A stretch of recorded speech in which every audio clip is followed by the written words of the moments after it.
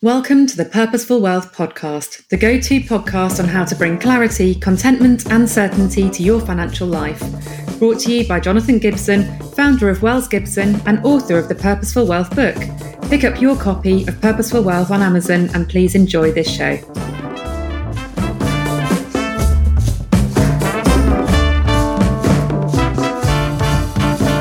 So welcome to Series 2 of the Purposeful Wealth podcast. I'm Jonathan Gibson, founder of Wells Gibson and author of Purposeful Wealth and host of the Purposeful Wealth podcast.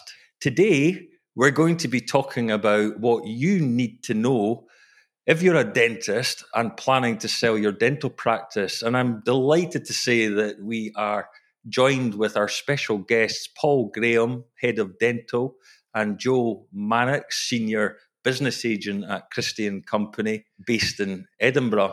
Paul and Joe will share their advice on how to prepare for a quick and efficient sale of your dental practice. So let's get started.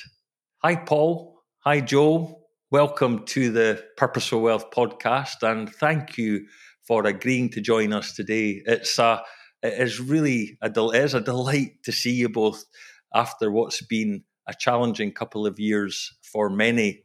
Likewise, Jonathan. Thank you. Nice to be on as well. Thank you. It's really great to see you both. So maybe we could start with you just telling us a bit about yourself and the great work that you've been doing at Christie Co over the past few years. Yeah, sure. So, as you said, Jonathan, my name's Joel Mannix, Senior Business Agent at Christie Co, covering the dental sector in Scotland. Although it might not sound it with my accent, I am based in Scotland and I do cover all of Scotland. We've been here for about 5 years now. During that time, covered a variety of different deals, from small single-site practices to multiple practices at once. Obviously, it's an interesting sector. It's a busy sector. Pleased to be a part of it. Great. Likewise, Jonathan. We started in the dental sector in 2013. Sometimes that feels like an eternity ago, but then there's other times it just kind of whizzes by, particularly after the pandemic, where the transition of time just seemed to disappear. But the position we're in just now as the most active agent in Scotland is something that we really savour. We don't rest on our laurels with that.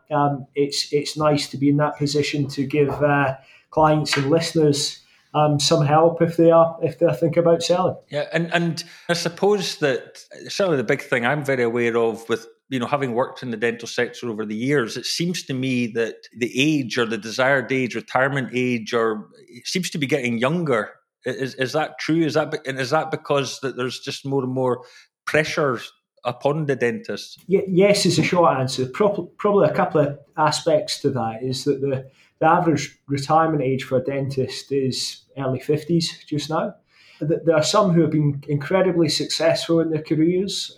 They've built up a very good business and they've got to the point of either not enjoying NHS dentistry or just stopped enjoying dentistry. More from a compliance perspective, though. They love the kind of wet-fingered part, the day-to-day manual part of dentistry, but the compliance always seems to be a common theme that comes up. Equally, there's other operators who enjoy both aspects, but they're profiteering from how busy and buoyant the current market is just now. That was definitely a trend pre-pandemic, and arguably post-pandemic has become even stronger. Yeah, okay. Yeah, it's very interesting, isn't it? Interesting. I'm just always amazed that there are still dental practices out there that haven't been sold yet, to one of the big corporates. That's an interesting topic. There is a real perception in the market that the corporate operator is dominating the market just now. With that in mind, that there is corporate consolidation at the top level, and that tends to be of practices of a certain size, value that can cope with being part of a group of practices, a fully associate-led practice. However, what we're really pleased to see is that the best part of 80% of the market is dominated by independent operators. That independent operator can be a first-time buyer or an independent operator who is empire building, so they're on to their second, third, fourth, fifth acquisition. So yeah, there is a perception that the corporates are swallowing everything just now, but actually far from it, which is kind of reassuring to know. It keeps us busy. I think just to tack something onto that, I think what we see anyway is, you have a corporate out there that has that sort of PR monster, anytime they buy a practice, it's all the way out there. But actually, majority of the work we do, as Paul's just said, is with independent buyers. And I think what's interesting is sort of pre-pandemic, it was, those that were buying absolutely still buying. But now we've got this sort of new demographic of buyer out there that, perhaps they've been an associate for a number of years, and for whatever reason, because of the pandemic, whether it's a question of job security or financial security, or even just the fact that, they want to go into practice ownership, this has sort of sparked that. So we've now got this new demographic of those buyers there that are essentially, bringing in competition, and more often than not, they are winning practices. Yeah, okay. And for those listeners interested in selling their dental practices, perhaps they're nearing retirement or wishing to move on to pastures new, simply wanting to cash in on their hard work over the years. Tell me, is now the right time to sell? It's a very good question. There are, on most occasions, over the last, since 2013, since we've come into the market, the answer to that question would be yes. As we've continued to see demand rise, the lack of supply in the market. So I think the dynamics of that have always been very favourable for a seller. But as we sit at this particular moment in time, there's something else that we can kind of jot onto that. As well as the demand, we're seeing some of the practices now having their best ever performance. And with that in mind, if there's a seller out there who's kind of concerned about value, the opportunity for us to go out, give a bit of a health check on the business, even if they're a few years away from selling, just allow us to become familiar with them and vice versa, get to know the business and see what the practice is worth. I think because of the demand, because of where multiples of EBITDA are, which equates to where the value is, at an all-time high, I think most sellers who we speak to are pleasantly surprised about the value that can be achieved. So yes is definitely the answer to that question. Look, I think we're talking really positively here, but we do recognise that there are practices out there that are struggling a bit. They do have performance issues. That opportunity to say, is it the right time now to sell? And this might sound counterintuitive, but we're not just a selling agent. We don't just sell dental practices. We will let that type of operator know that if there's an opportunity to improve the business over the next 12 months or change certain parts of it to be in a better position further down the line, we're going to give that advice. I think that is a huge part of what we do here at Christie Co. I mean, as Paul said, yes, we are a selling agent, and I'm sure it's very easy for us to, sort of pluck out a number and say, well, this is what it is. But actually, because we only ever work for the seller, having this position allows us to give our best advice and, essentially give, whatever the seller options are. At that point, they're able to make the decision, right, well, actually, I can, sell it now. Or if I do X, Y, and Z, which, we've mentioned to them, then, I'll have a look at it again in 12 months, 24 months, 3 years, whatever it might be. Yeah, okay. I mean, when it comes to the dentistry of these practices, are you finding that it's the NHS practices or those engaged in more private dentistry is more attractive to a buyer? Yeah, I mean, the NHS is taking a bit of a bashing just now. I think at times it gets unfairly compared to private dentistry. I think both are two very different aspects. And actually, there's a patient base for private practices, there's a patient base for NHS practices. I think those who are kind of rallying for change in the NHS just now are doing so not to eradicate the NHS, but to improve the framework, which I think is important that we always keep moving in that regard. The demand for private dentistry has increased significantly over the last 3-4 years. It was kind of on that theme pre-2019. As a result of the pandemic, where some NHS practices have remained fairly static, private practices, not necessarily just because of NHS access issues, but because of accidental savers, patients doing what we're doing just now, the kind of Zoom boom effect. They're seeing themselves on camera more often, and they see a couple of squint teeth and want to get something done. They've not gone on a family holiday, and so all of a sudden they're kind of leaning that way towards private dentistry. But look, I think if we look at the growth that the NHS market's had since 2013 and even previously to that, this issue that's going on just now is a bit of a blip in the scheme of things. Whilst far from ideal and absolutely get it that operationally it's more challenging than ever before, it will fix itself, and there will be a market and a buyer who will adapt to that change. Perhaps not what the predecessors are doing just now, who've been in the business in NHS dentistry for 15, 20 years. That's a difficult position to come from, to see where it once was to where it is now. But those new coming into the business see it in a very different light. So there's still demand there for both. And equally, if you're a mixed practice, well, that's the best of both worlds. Yeah, okay.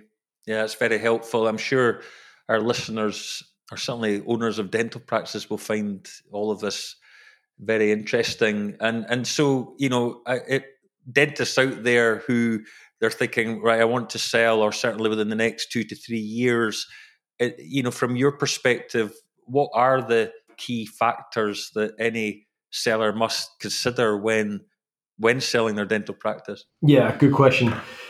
I think there are a number of factors, of course. I think the first thing that we want to sort of suggest is that it's never too early to start planning your exit. I think that, if this is something that you're considering in 5 years, 10 years, whatever it might be, fine. What we mentioned before, let's start having these conversations now, because if we can start looking at, say, hypothetically 5 years and thinking, right, this is when I'd like to retire, we can start looking at, right, this is what we have to do in that short term. This is what we have to do in the longer term. This is the areas that we need to look at. For example, do you have all the right advisors in place? Do you have all the right paperwork in place? Because as much as, to be honest with you, once we get to the market and, we're getting an offer, that's kind of the easy part. It's what comes after is the hard part. So make your life a little bit easier. Have that stuff in place now, because what that's going to do is save you sort of rushing around after we've got a deal in place and legals are starting to mount up. Let's get some of that stuff out of the way early. I think as well, what you want to think about is be honest with what your ideal exit is going to look like. Because on one hand, if you think, right, well, actually, do you know what? I think I might be willing to tie in for a little bit post-sale. Fine, let's talk about that. On the flip side, if somebody turns around and says, well, actually, do you know what? I want to leave on day one. Okay, that's fine. We can plan for that too. But just being honest upfront and having a decent amount of time is probably the best advice we can give. Yeah, very helpful. And is there anything else you would add to that about other key factors that any owners of a dental practice ought to be thinking about?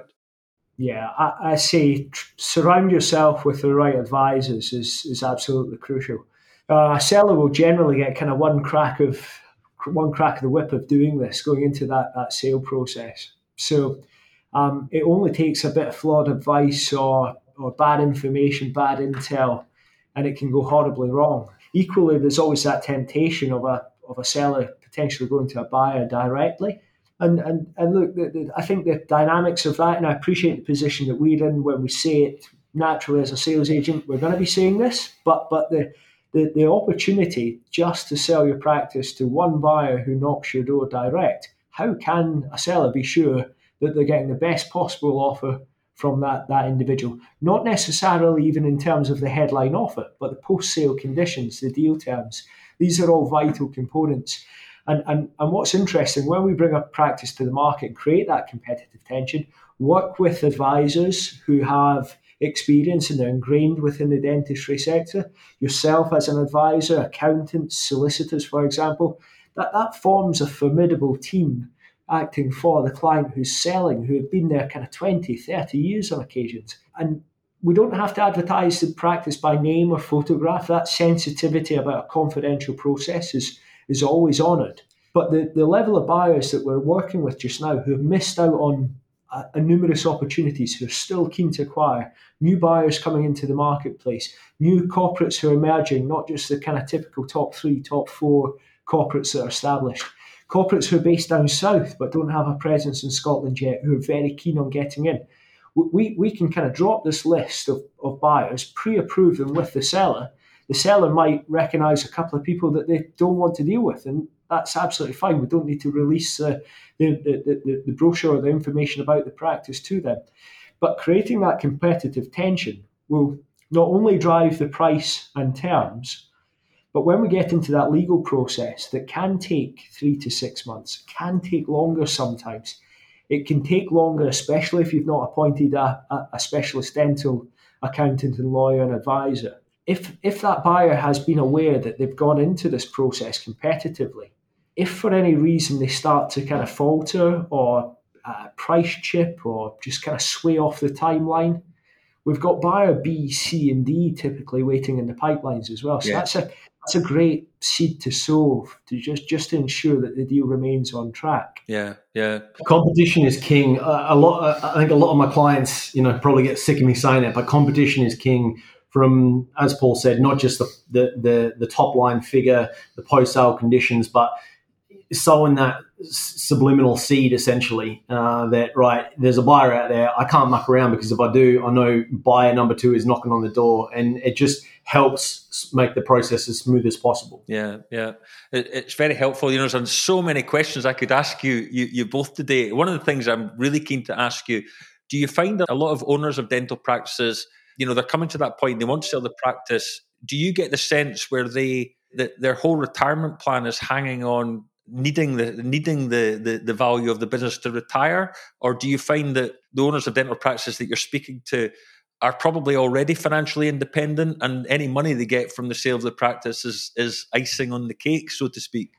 In most occasions, it's probably the latter. Yeah. But look, I think with that in mind, that's when mistakes can happen, because there are examples that we've seen in the marketplace where transactions have happened off market, where an agent hasn't been involved. We've not been part of the process. And we kind of hear what the transaction was about further down the line at a later date.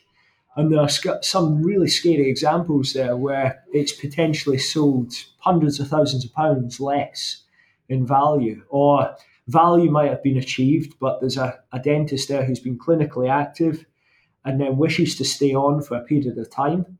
And then all of a sudden he or she is signed up to a 5-year financial tie-in period, which is really onerous. So I think, yes, it's time to take advice, really. That's a kind of moment that you recognise that you get one chance of doing this, let's do it right. Yeah. And presumably, each practice sale will be unique, but, how can the seller prepare for a quick and efficient sale? Yeah, I think we mentioned some of those stuff before. So get your advisors around you. I think that one of the most difficult things is, especially for practicing dentists, is they're in doing their day-to-day, their chairside every single day. So have the right advisors around you that can essentially work for you, because that's what you're doing. You're paying for that advice. I think that, from my perspective, it's probably what I alluded to in Purposeful Wealth, that for anyone serious about their financial future, they really do need to engage with trusted partners. And it seems to me that it's the first thing anyone wants to be doing is engaging with Christie Company and particularly yourselves, gents, and, making sure that this is done properly. So that does bring us to the end of this episode. And thank you to Paul and Joe for joining us. I hope their top tips and expert advice was beneficial to you. As always, thanks for listening to the Purposeful Wealth podcast. And if you do enjoy our show, please take time to rate and review us, as well as recommend us, and be sure to tune in the next time. Thank you. Thank you. Thanks. Thank you for listening to Purposeful Wealth. Please remember to subscribe, review, and come back next week for your next instalment. You can also visit the wellsgibson.uk website for more information on bringing clarity, contentment, and certainty to your financial life.